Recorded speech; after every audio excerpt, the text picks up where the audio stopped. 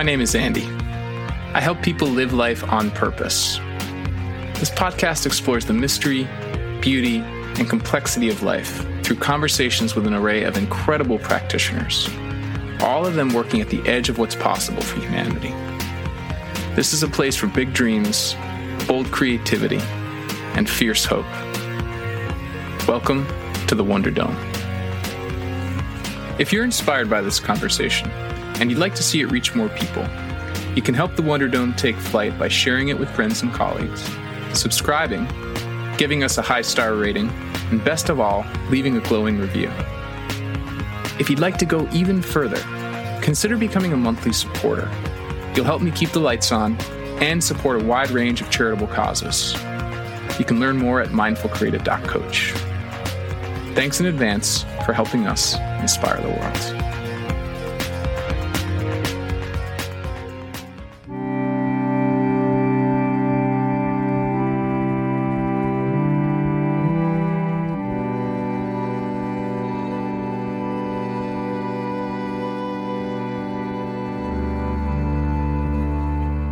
My guest today is Carrie Newcomer. Carrie is a songwriter, a recording artist, a performer, an educator. She co-hosts the podcast The Growing Edge with one of my mentors and heroes, Parker Palmer, who was a guest on episode 70. And she makes some of the most beautiful music and poetry you're likely to encounter, or at least I'll speak for myself, that I've encountered. She's been described as a prairie mystic by the Boston Globe, as someone who asks in her art and music all of the right questions in Rolling Stone magazine.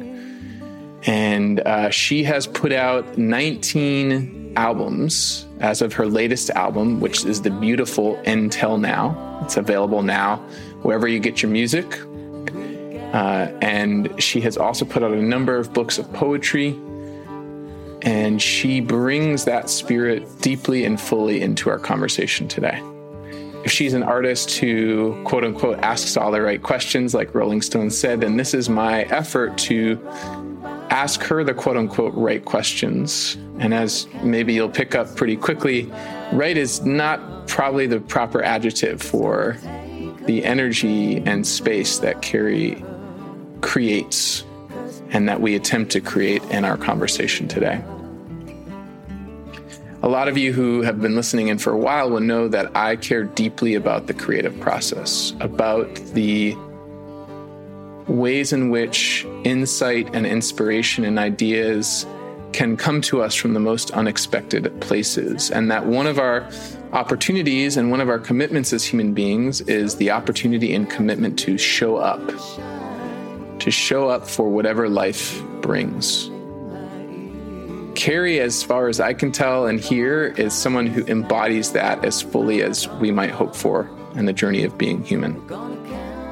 So if you care at all about making poetry or writing songs or treating the people you love with more grace and respect or navigating complex scenarios with more humility and openness to possibility, if you care at all about meeting this moment of collective discord with more a sense of what's possible and less fear, then this conversation is for you. So let's get settled in.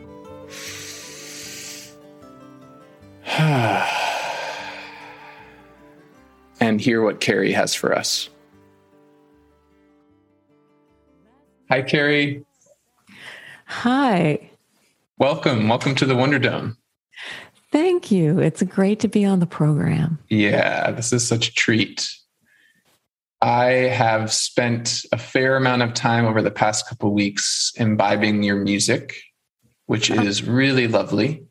Thank you. I had not heard about your music, although you have been making it 19 albums. Is that right? You've made 19 albums of music? Yeah. So I feel like I've been missing out, but I've had a chance to catch up a bit. And I want to give a big thanks to Parker Palmer for introducing you and I. And I know it took a little bit of scheduling magic, but we made it. We're here. So thanks for taking the time and making the time. Well, again, it's great to be on the program. Yeah. So Carrie, there's so much we could talk about, but I think I want to start with this impression that I had, which you actually used this exact language before we started recording. And the impression I had is that this album you've just released, and of course now in this moment, I'm blanking on the name of it. So Until Now. Yes, Until Now. I have been experiencing it as a record that is engaging really deeply with liminal spaces, with in-between spaces, with these edges and thresholds that we are always moving through, whether we're aware of it or not. And I just so appreciate how your music, to me at least, takes these little moments and these big moments and really brings them into awareness in a beautiful artistic way. And so I want to name that experience, and curious to hear how that lands with you in this moment, this kind of your music as an engagement with liminal space. Yeah, I think you picked up on, a pretty major thread in the new album and the new book of poetry. There was a companion book of poetry called Until Now, New Poems, that came out at the same time. And yes, navigating and living in liminal spaces in the in-between times. It's really a thread that runs through both of the works. And I think it kind of runs through a lot of my works in a way. This idea of living in a time, we've been living, during COVID, a time of great uncertainty, great unraveling. And at the same time, we've been living in an opportunity to pay attention, to notice how deeply and completely we are connected. And by the air we breathe, we're deeply connected. Also an opportunity for change that, there's a song on the new album called A Wolf at the Door. And the line in it is, we can't just be healed. We must be transformed. And that's the opportunity that comes with a time of great, like I said, uncertainty and unraveling, a chance to decide how we put it back together again. And, I think grown-ups, we kind of get on a groove and we're following it. Societies, oh my gosh, they're like great big ships, and trying to shift that direction even a little is hard, unless something big happens. And something big, a lot of big things have actually happened. And so, we can't just be healed of this. We can be transformed. And so there's quite a bit of that. But also in this moment, there's several songs that really address that in-between time, the thresholds that we all come across, the growing edges that we lean into, and then one step forward into that next growing edge. So, there's a lot about that in this. There's actually a poem in the new a book of poetry called Liminality. So it's definitely, you certainly picked up on the thread for sure. Oh, that's beautiful. Well, you play out the thread in really beautiful ways. And it actually just, in this moment, it actually just really makes me want to invite you to read the poem Liminality if you feel up for it. I think that might maybe open another door or way in for folks who might be listening. Okay, I can do that. It's called Liminality. So much of what we know lives just below the surface. Half of a tree spreads out beneath our feet, living simultaneously in two worlds, each half informing and nurturing the whole. A tree is either and neither, but mostly both. I am drawn to liminal space as the half-tamed and unruly patch where the forest gives way and my little garden begins, where water, air, and light overlap, becoming mist on the morning pond. I like to sit on my porch steps, barn jacket and boots in the long, last exhale of the day, when bats and birds loop in and then out, one rising to work, one readying for sleep. And although the full moon calls the currents, and the dark moon reminds me that my best language has always emerged out of the silence, it is in the waxing and waning where I most often live, neither here nor there, but simply on the way. There are endings and beginnings, one emerging out of the other, but most days I travel in an ever-present and curious now, a betwixt and between that is almost, but not quite, the beautiful, but not yet. I've been learning to live with what is, more patient with the process, to love what is becoming and the questions that keep returning. I'm learning to trust that the horizon I walk toward is an orientation, not a destination, and that I will keep catching glimpses of something great and luminous from the corner of my eye.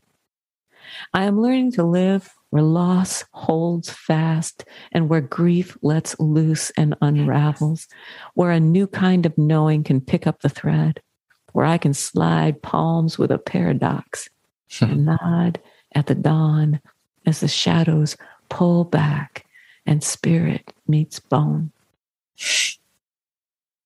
Oh my gosh.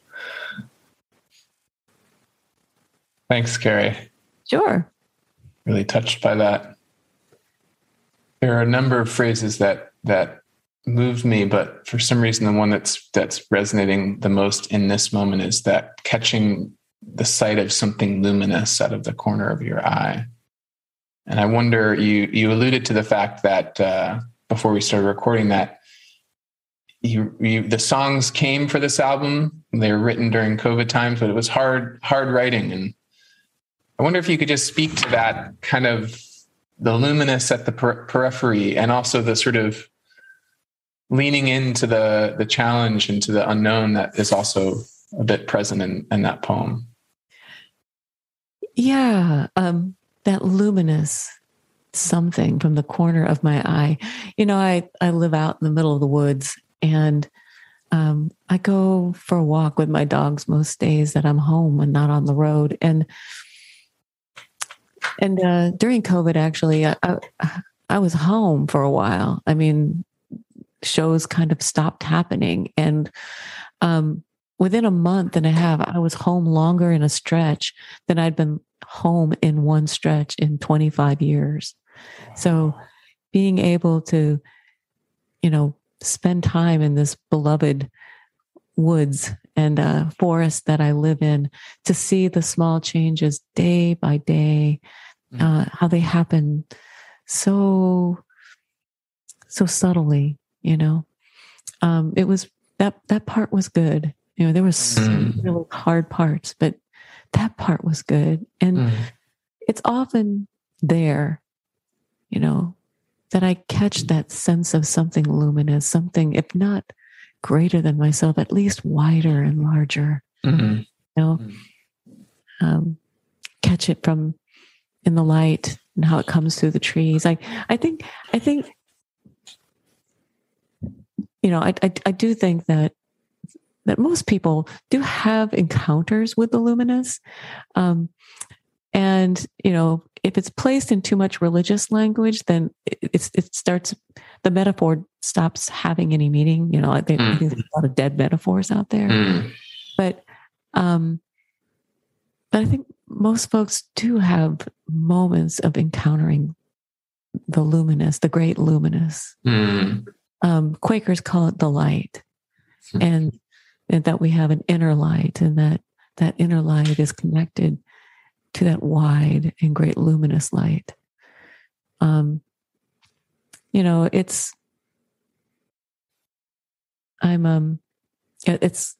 It's all around, and yet it's also a deep well that I drink from. It's like going to that well is like, this is the water that I pull up so that my inner life is grounded in a way that helps and supports my outer life in a more meaningful way.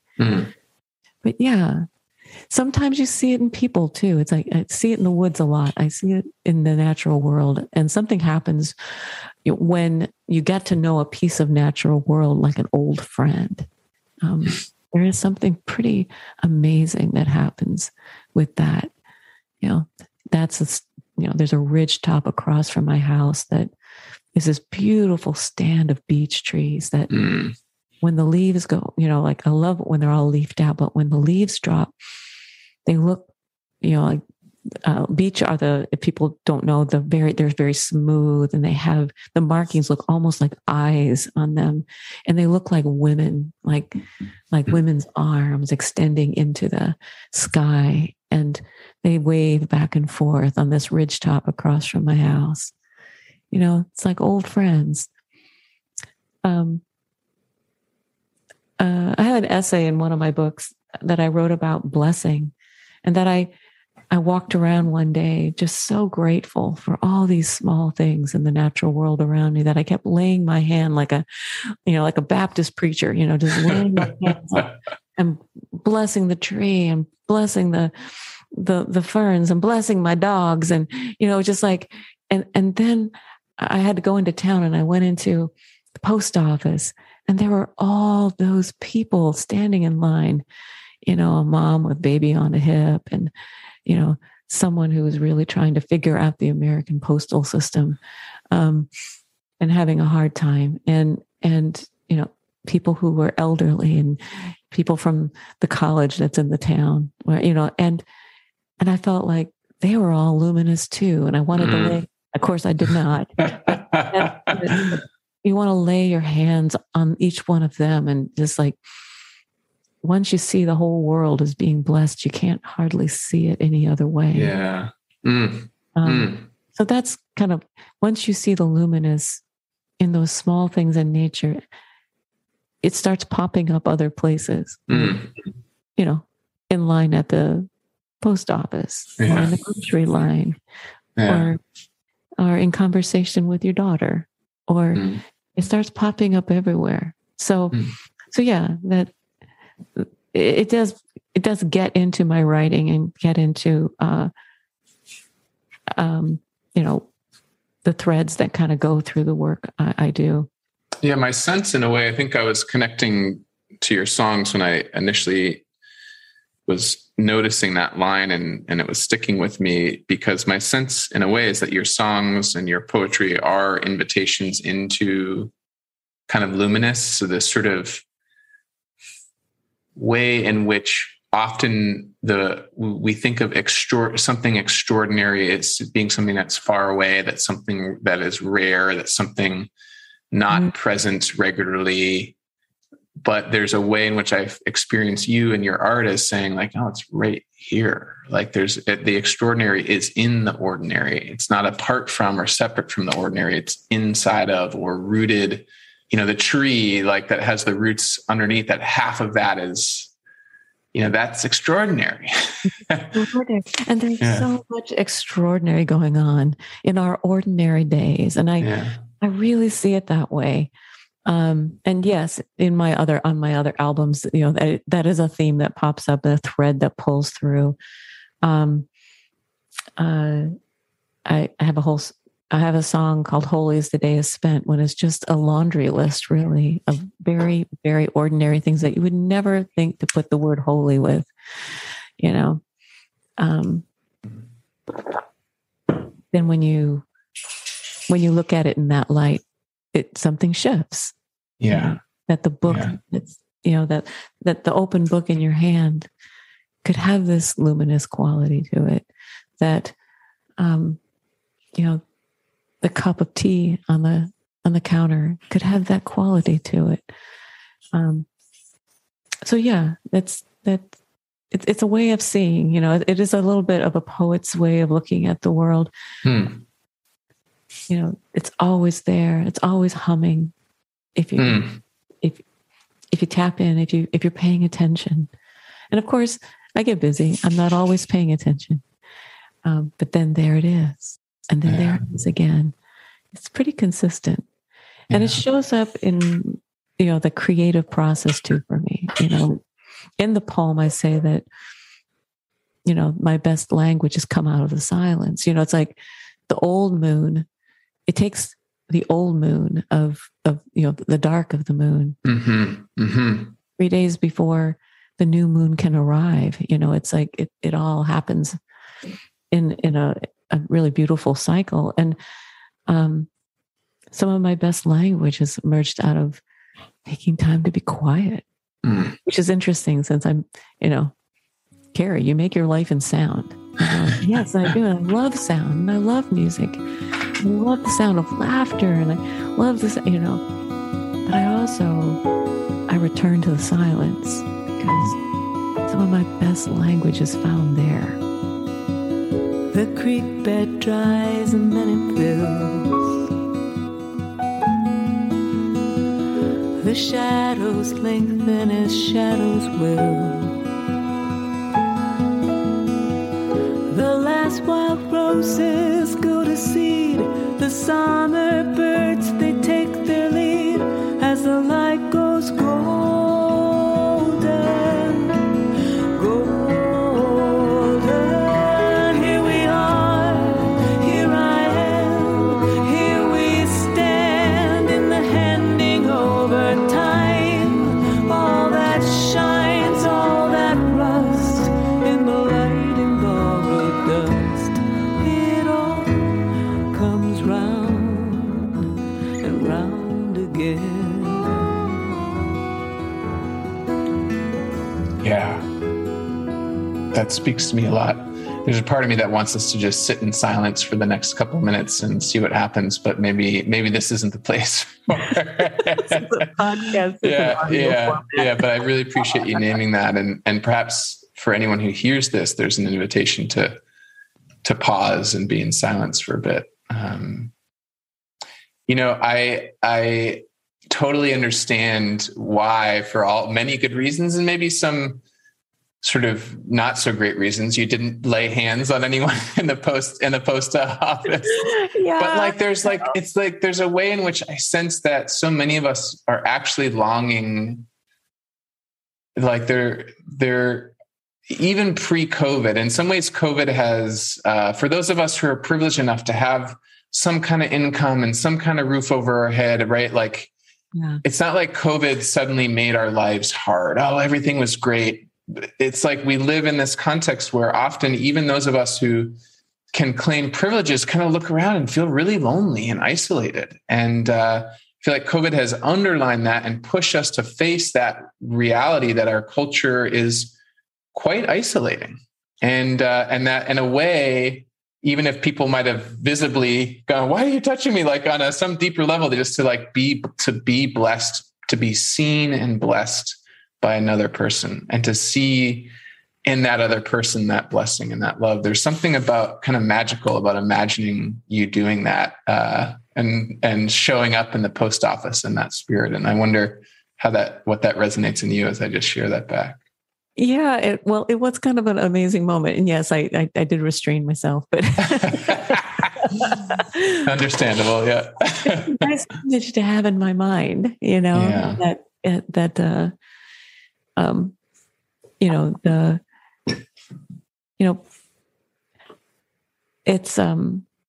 is an amazing thing to see other fellow human beings in that way. And I think that's part of why I'm a songwriter. I mean, that, as a song, a really good song is one of the places where we still connect to one another as human beings, that we see ourselves in one another.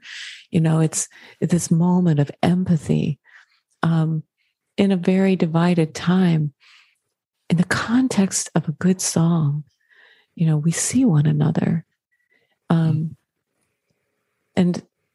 we experience some of the human condition together without those boundary lines. And, there's something really stunning about that. And it happens, with recorded music, but it has been interesting to go back out again on the road and be doing shows live again. I did a lot of work online. I did a lot of online concerts during COVID. my husband started an online music platform called Mandolin. So I had to be the trial balloon. So, okay, we have this new idea, Carrie, so, okay, I'll do it, so. Cool. Yeah. So I'm creatively restless. I'm a pretty creatively restless person, if I'm really honest about it. So that was really interesting creative experience. But this idea that music and a certain particular kind of spirit is not confined to one location, that in a live performance, you can see that spirit, you can feel that spirit, that thread that goes between the heart of the performer and the heart of the listener. And between, it's like it's within us, it's between us, it's all around us in the context of a good song. And I think that also can happen online because this particular kind of spirit is not confined to a screen, that it can transcend even a screen. Yeah. But, that being said, and working with that, I'm kind of going back to something you said just a little bit earlier in our conversation about our current society being very isolating. And I really agree with you. And I find forms of technology have been so helpful during COVID. Like I said, music can transform, and it can even transcend a screen. Yeah. But there's also a lot of community that's wider than deep. That happens technologically, and so it's happened so fast. I think we're still kind of learning how to navigate it. It's only been in the last 10 years or so. It's just really accelerated. So, I think we're, as human beings, still learning how to negotiate what feels like connection, but it's not quite. It's not quite. Yeah.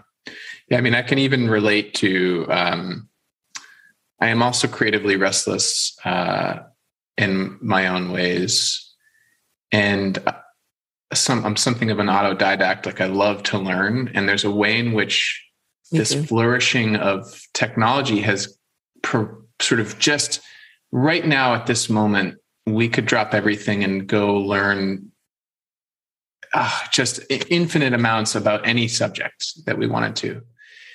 And we could go to a webinar with just really deep, thoughtful people and sit in, and then we could bounce over and watch a YouTube video. And then we could sort of do all of these things. And yet I found on some days, despite how cool that all is and how much beautiful experiences I found through this little portal, I can end the day feeling disconnected, that I've been sort of skating along.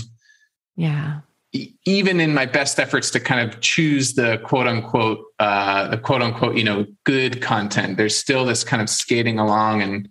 And what I appreciate about a musical experience or a poetic experience, I mean, we might even call it a kind of technology, like the music as the earliest technology. There's something that it can grab and anchor. It can sort of pull down from the surface. And even if you only have 5 minutes, that 5 minutes can connect to the depth that you're speaking to, as opposed to that breadth, as opposed to that kind of like, yeah. So I just really, I wonder, like, as you play in your own way with kind of, you're on the road but you've done stuff online, and how have you stayed anchored? How have you sort of stayed connected to the depth? What are you learning as you navigate these times? Well, I think really paying attention to, I have a daily meditation practice, and it's so awesome that, okay, I don't know if your listeners know that you meditate with folks right before we begin the It sort of has made its way into the, so, but pretty wonderful. But I have a daily meditation practice, and, I spend time in the natural world. I take time to be quiet. I read poetry. There are things that I tend to I tend to my spiritual life, in interesting kinds of ways, What are some of those interesting ways, if you don't mind me asking? Well, songwriting, and I think songwriting and poetry writing, but particularly songwriting, has been my most consistent spiritual practice. It really has been, because it's asked certain kinds of really deep things from me.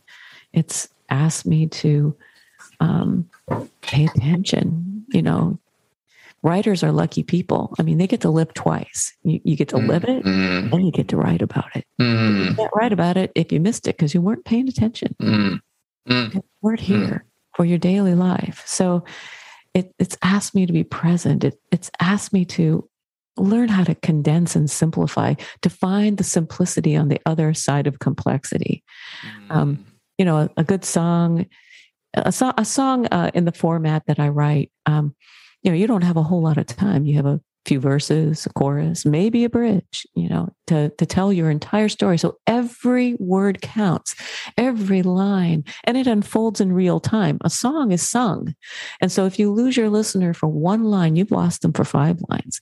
So it has this clarity. And yet, the complexity that happens, the simplicity that happens on the other side of complexity. And, it takes a certain kind of creative, I think, for songwriting. The longest Scrabble game I ever played in my life was with 3 other songwriters. Think about it. It's like, oh, there's a better word. I know there's a better word. It make it fit better. It's like, it's 20 minutes. It's time to go. But this joy of distilling things down, getting at the core, and there, and yet at the same time, as poetry does, lyric writing and poetry, they share a lot of tools, but they are very different animals. So, but a song or a poem are often the language is often pointing toward more than it's saying. Yeah.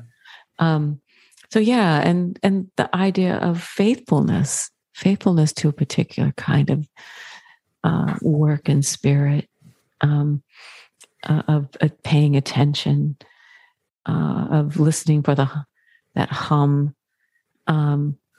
There's a certain faithfulness to it, and also that wonderful thing that happens in a creative moment, that I get out of my own way. That there's that moment of flow, and yes, I'm there and I'm totally participating in it. But I'm kind of getting out of my own way and letting things kind of flow. So being in touch with that on a regular basis has also changed me. Patience. The way I write, a lot of my songs start, as I said, with poetry or short stories or essays. Sometimes I have a song called Betty's Diner, about a whole bunch of characters hanging out in a diner, and the waitress Miranda, and it's kind of patterned a little bit after an all-night diner that I worked for a while. Yes, I'm an artist. I have waitressed. So, but at first it was a poem, and then it was a short story, and then it was like all these character studies, so that when I told the story of each character in 3 lines, I could really tell the story, because they were fully formed characters. So that one took over the course of a year for a song. But then there's songs. I have one called Bare to the Bone that became kind of a little bit of a signature song, but it came fully formed. It happened in a half an hour, and I just had to get out of the way. It was already here. And so I wish there were more of those, but those are gifts. Those are gifts, but being kind of faithful to the process, staying really curious with it, and It's songwriting has probably been my most consistent spiritual practice. That's beautiful. I'm finding a connection to our earlier exploration of kind of breadth versus depth. And there's a way in which, I'll speak for myself. There's a way in which I can kind of it's in sort of anti-faithfulness. It's a kind of like, ooh, let me check that out and let me check this out. And I want to write right now, but I'm too tired. And you can sort of, there's so many things to do that aren't in devotion or faithfulness to this thing. And so the easiness by which we can get pulled away from that faithfulness, I'm aware of. And I just really appreciate you speaking to what's possible if we stay faithful to that process. Sometimes it'll take a year to write the song, and that's how long it'll take. But boy, other times it's there in a half hour. And the only way you get to either of those songs is the faithfulness. And it's true. And also in terms of the other aspects of it that have a sense of transformation, it's like, it's really, really leaning into my own voice, the authenticity of my own voice. I'm from the middle of the Midwest, it's like at a certain point, I had to really embrace it. I was going to sound like a Hoosier, and that would be okay. That I would never sound like someone who grew up on the island of Manhattan. But there's plenty of people to cover that voice. They don't need me. Because we know, that there's something really powerful about a voice that's coming out of its truest self. Mm-hmm. There's risk in that. We live that in our daily lives. To be true, to be really true and authentic always implies a bit of risk. And, but we know it. We know it.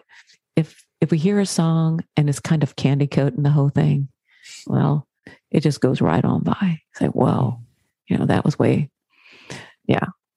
And, might be nice or fun for a few minutes, but it's gone. That's really Disney, and it's like, that, or if there's a song and you hear it and it's pretty much just kind of going for trendiness or shock value. We got to feel that too. But when a song puts its finger on the open palm of something true and honest and human, it shakes the world just a little bit. And at a certain point in my career, it was like, why would I want to write any other way? Why would I want to live any other way than that? Yeah. So that idea of faithfulness and authenticity. And also there was, in terms of those transformations of being faithful to an art form, at a certain point, I remember reading in a Madeline L'Engle book, she was talking about art being all of art and all of music as being this great big lake, And I loved that image, and that all through time, there have been all these mighty rivers that have come, into this lake. There's been Mozart and Bach and the Beatles and Woody Guthrie and Miles Davis. There have been some rivers that have just gone into that lake, And then there's all the tributaries and streams and creeks and hidden springs. And the point is not whether I'm a river or a stream or a creek or a hidden spring. The point is that the lake gets filled. And really, really embracing that and leaning into that idea, that was a transformation that came with staying true to an art form as well. That the point is that the lake gets filled, and that there's great joy in that, and there's frustration in that. During COVID, songs, I think we might have talked earlier about, I have 19 albums, which means I write a lot. But, songwriting is like breathing. But during COVID, songs came hard. But poetry was flowing in a really interesting way. If you've ever seen a big, like a rock fall down in like a stream, there's like some creeks that go through the woods around my house. And if you see a rock in the water, it's like the water finds a way around it. It goes up and it'll go over the roots and back down and around. Spirit finds a way. And so, yeah, it's been interesting, that idea of authenticity and simplicity and attention and going where the water flows. Yeah. Thank you for sharing that. I wonder if there's a piece of poetry or maybe even a song. I see your guitar in the background. No pressure if you don't feel like playing it right now, but I wonder if there's something that we might do live here in this moment to connect to that. Well, I could do a little both. I could do a poem and pull my guitar up. We're not really I love it. Very well for music, but I could go ahead. Why don't we see? I see you have your poetry book, so let's start there and then see where the flow takes us. Okay.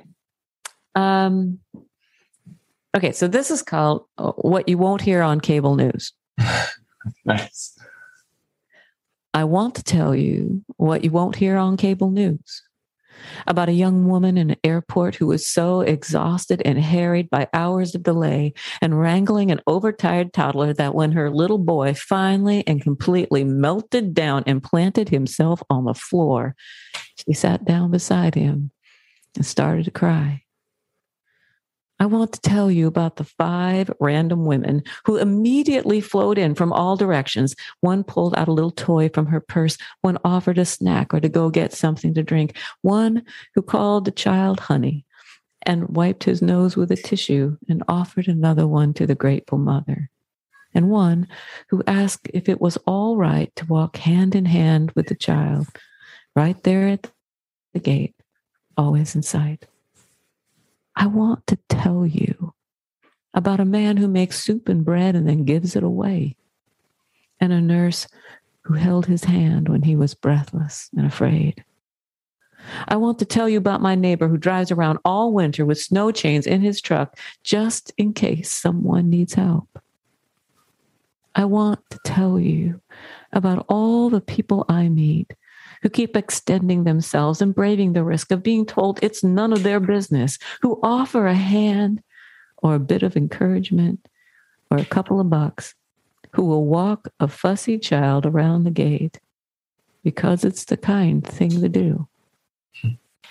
I want to tell you the world still turns every single day on an axis of goodness, an unexpected grace that shows up without fanfare and often where we least expect to find it. I don't know how, no, I don't know how. I've never done this before, at least until now. Learned by heart the hard and easy parts, but I'm feeling it clearly. The old song's grown weary. I will sing a new song. The old ones carried me this far and for so long, but it's time to walk on, lifting up my voice and heart with a new song.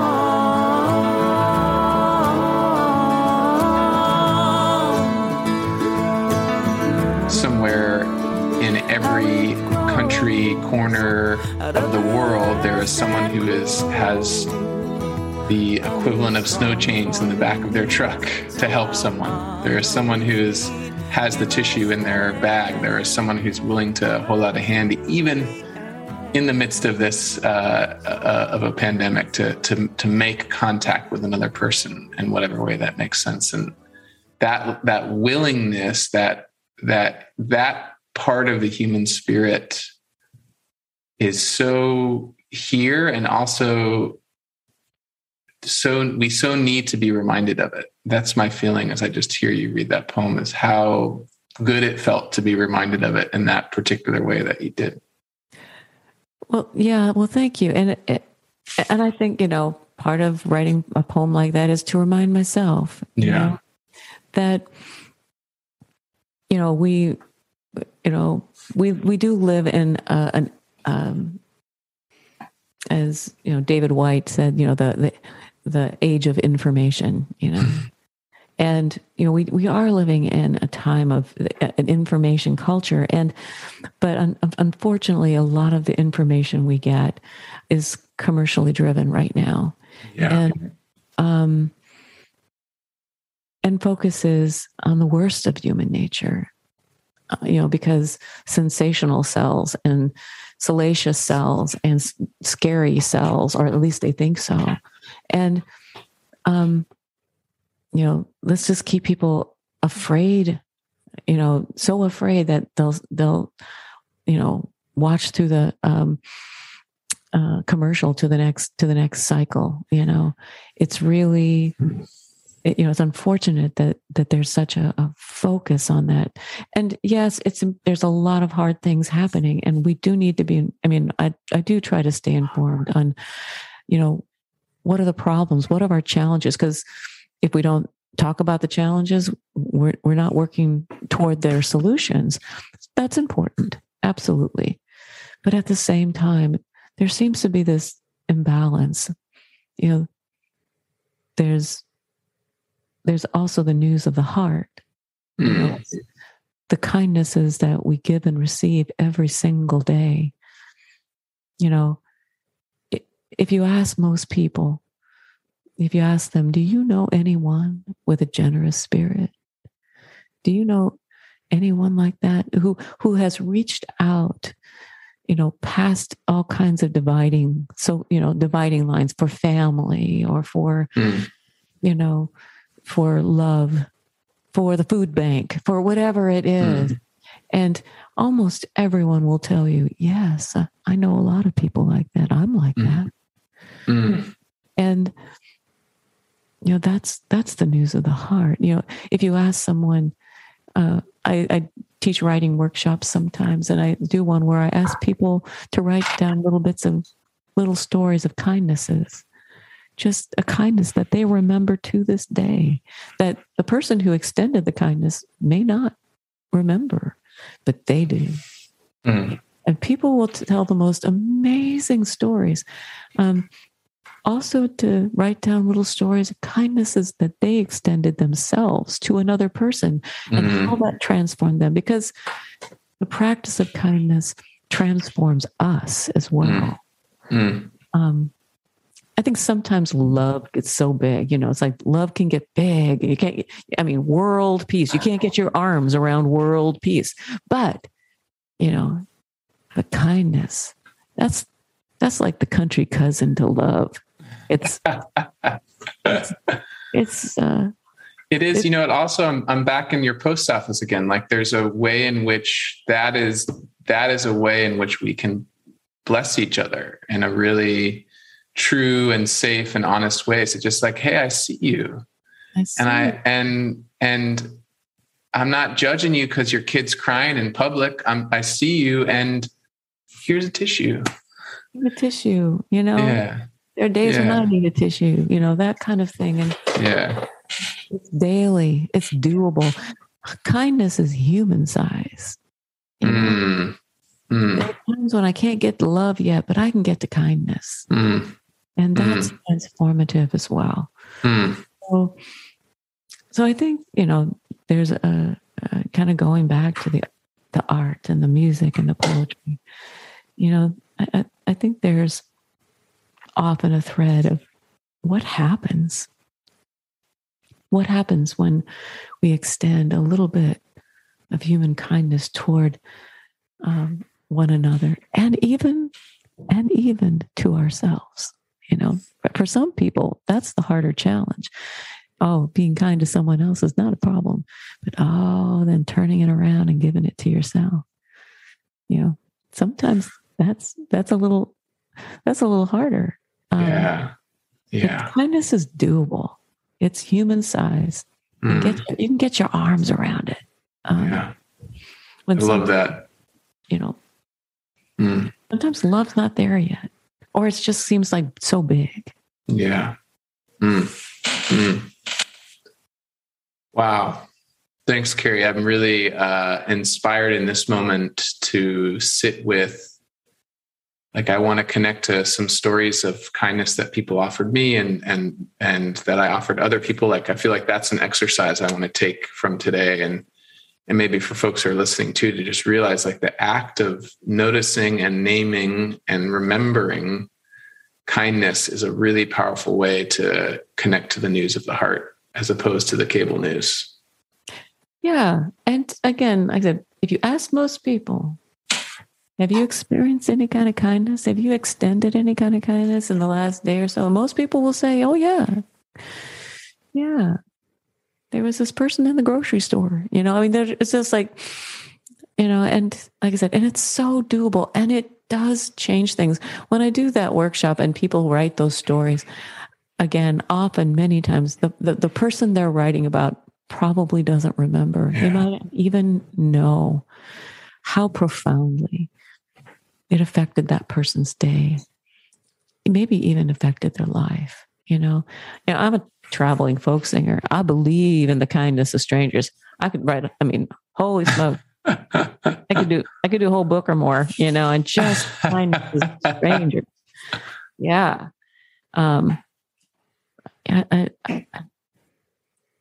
believe in it because I experience it and I see it. And I think when you're looking for it, you see it more often. Beautiful. Thanks, Carrie. I'm aware that we're not at, but we're getting close to our time boundary. And I feel called to explore two things. One, I think it would actually be really fun to close with a song. And I know that you're not set up for music, but we could make it work. So we don't have to do that this minute. But and if the audio is not great, whatever, we can just edit in a recorded version of the song for the listeners. But I just think in this spirit of us being together in the moment, I'd love to close with a song.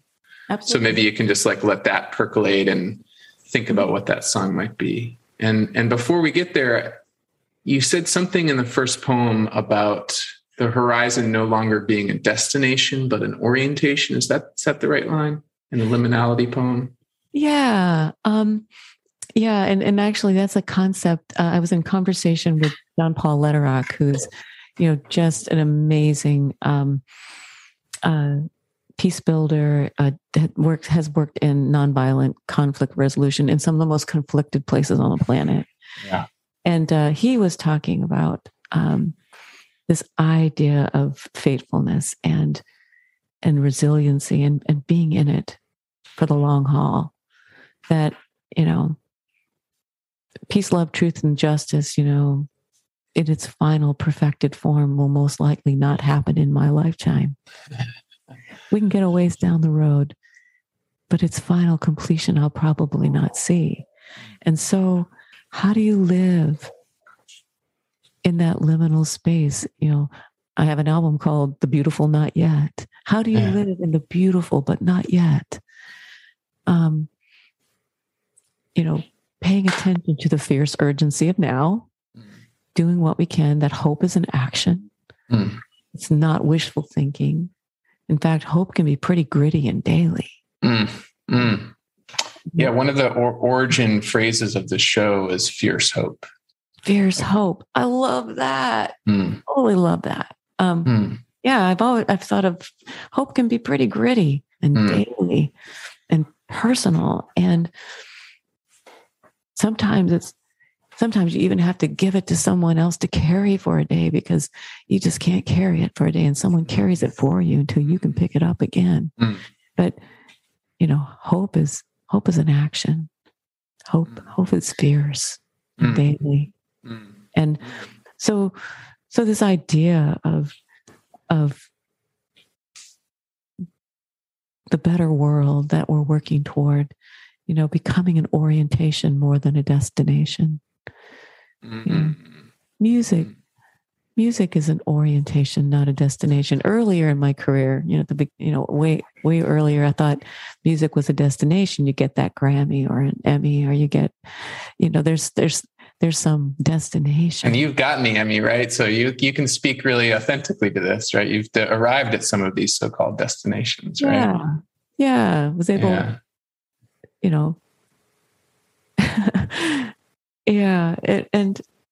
but then knowing that music and the spirit of music is not a destination. Yeah, it's not that. It's the creative process is not a destination, it's an orientation to my life. And I think my work for the better world, as being also an activist and trying to live into the beautiful not yet and fierce hope, is seeing that as the orientation of my life.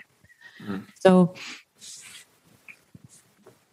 yeah, but it's that concept. It's always credit where it's due. But it was that concept was beautifully described by John Paul Lederach.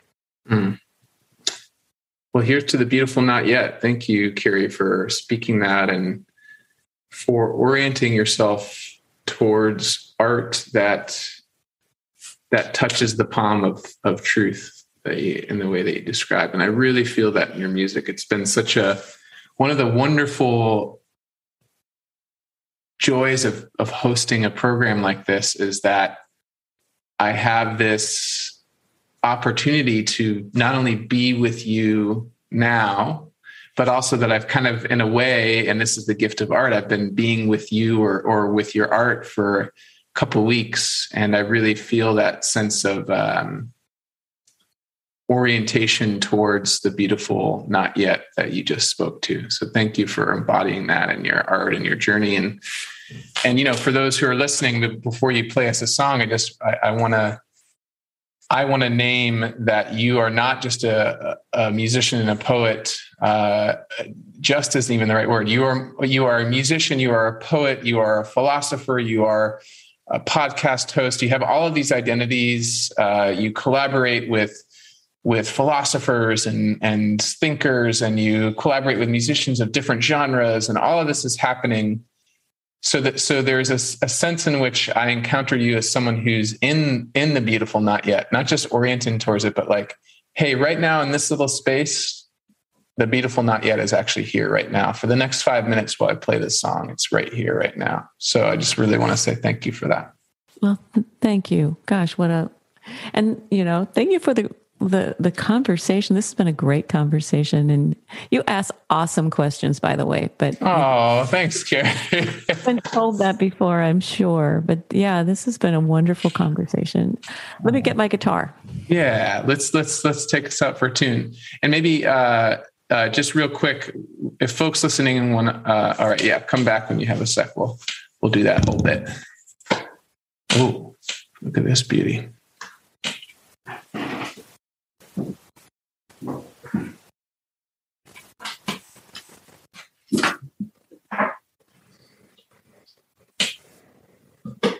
Okay, I'm back. Great.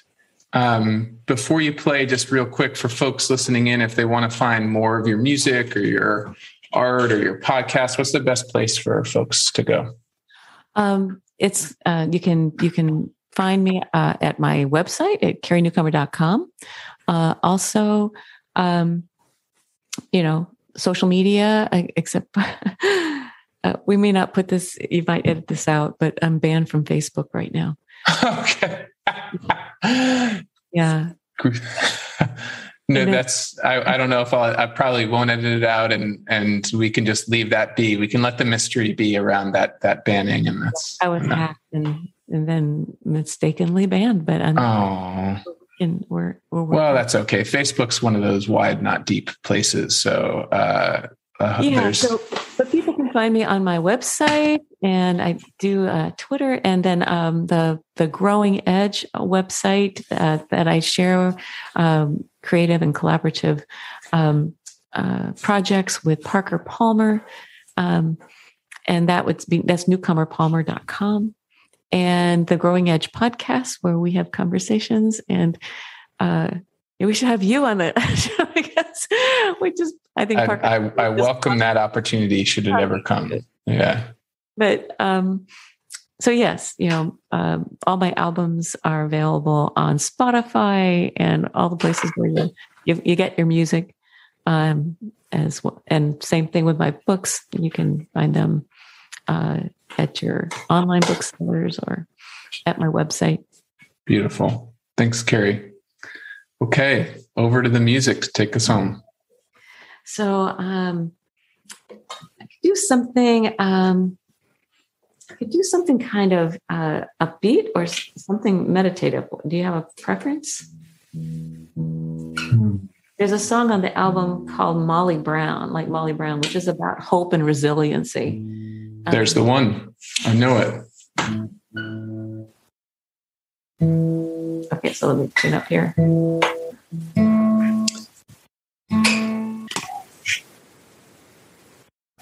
So this song is called Like Molly Brown. And during COVID, my friend Parker, we were texting, and though, his texts are usually kind of like whole books, but in the most wonderful kind of way. But he texted me after this conversation we've been having and said, Carrie, you're kind of a Molly Brown. And I took that as a compliment. Molly Brown was on the Titanic when the ship went down. And, wow. The story goes that she was trying to get as many people on the boat as she could. And then she rolled up her sleeves and she, started rowing into that unknown horizon. And I thought, that's a great image. And at the same time, a song that could be a nod of the head to the ancestors, all those who have worked before us, the shoulders we stand on. We're faithful to the beautiful not yet. So kind of, yes, to pull and rest with them.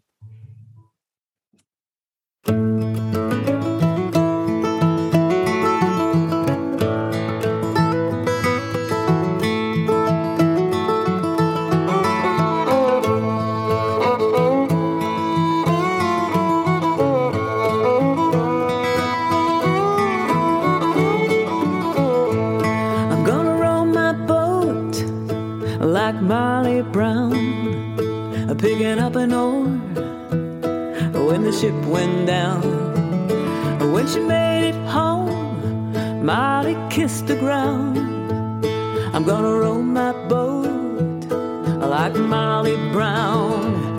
Pull and rest, pull and rest, do your best, and not more or less. Rest and try, keep asking why, till we all meet on the other side.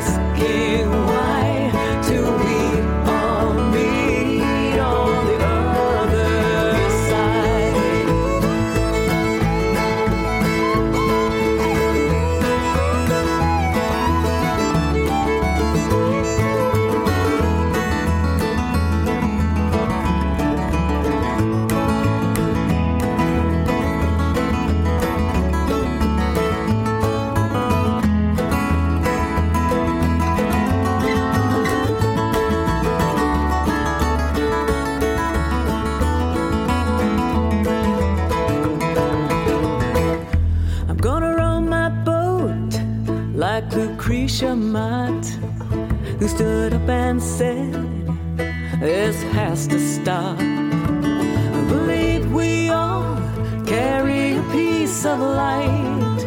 Some called her wrong, but she was right. Pull and rest, pull and rest, do your best, and I'm more or less rest and pull and try, keep asking why, till we all meet on the other side.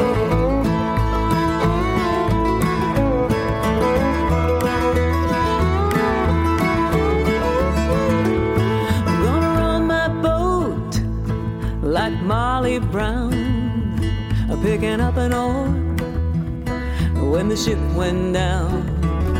When she made it home, Molly kissed the ground. I'm gonna row my boat like Molly Brown. I'm gonna row my boat like Molly Brown.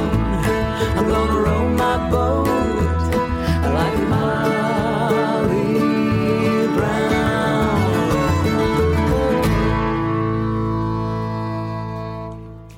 Woo! That was really, really joyful. Thanks for sharing that, Carrie. Well, thank you. Well, this has been just a wonderful conversation. Thank you for having me on the program. And, thanks to all your listeners for listening in today. Yeah, this is so special. Thanks so much, Carrie. And thanks, everyone. I hope to see you out there somewhere in the virtual or real world again, Carrie. This has been a real blessing. Thank you. Thanks for tuning in to the Wonder Dome. This podcast was produced by me, Andy Cahill, with support from Kelly Surqua, and audio editing services from John Nolan at Middle Mountain Studios.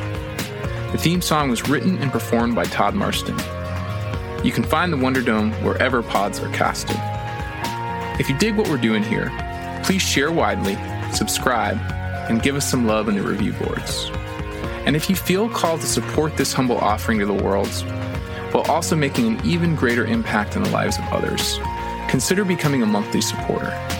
Not only will you help me keep the lights on and keep this show going for as long as I'm able, but 30% of all member contributions go directly in support of causes like the Black Lives Matter movement, the United Nations Refugee Agency, and the National Resources Defense Council. You can find out more at my website, mindfulcreative.coach, where you can also sign up for my newsletter, learn about my transformational coaching work, and get plugged into exclusive offers and community happenings. In the meantime, I'm wishing you a life of purpose, power, and presence. We need you now, more than ever.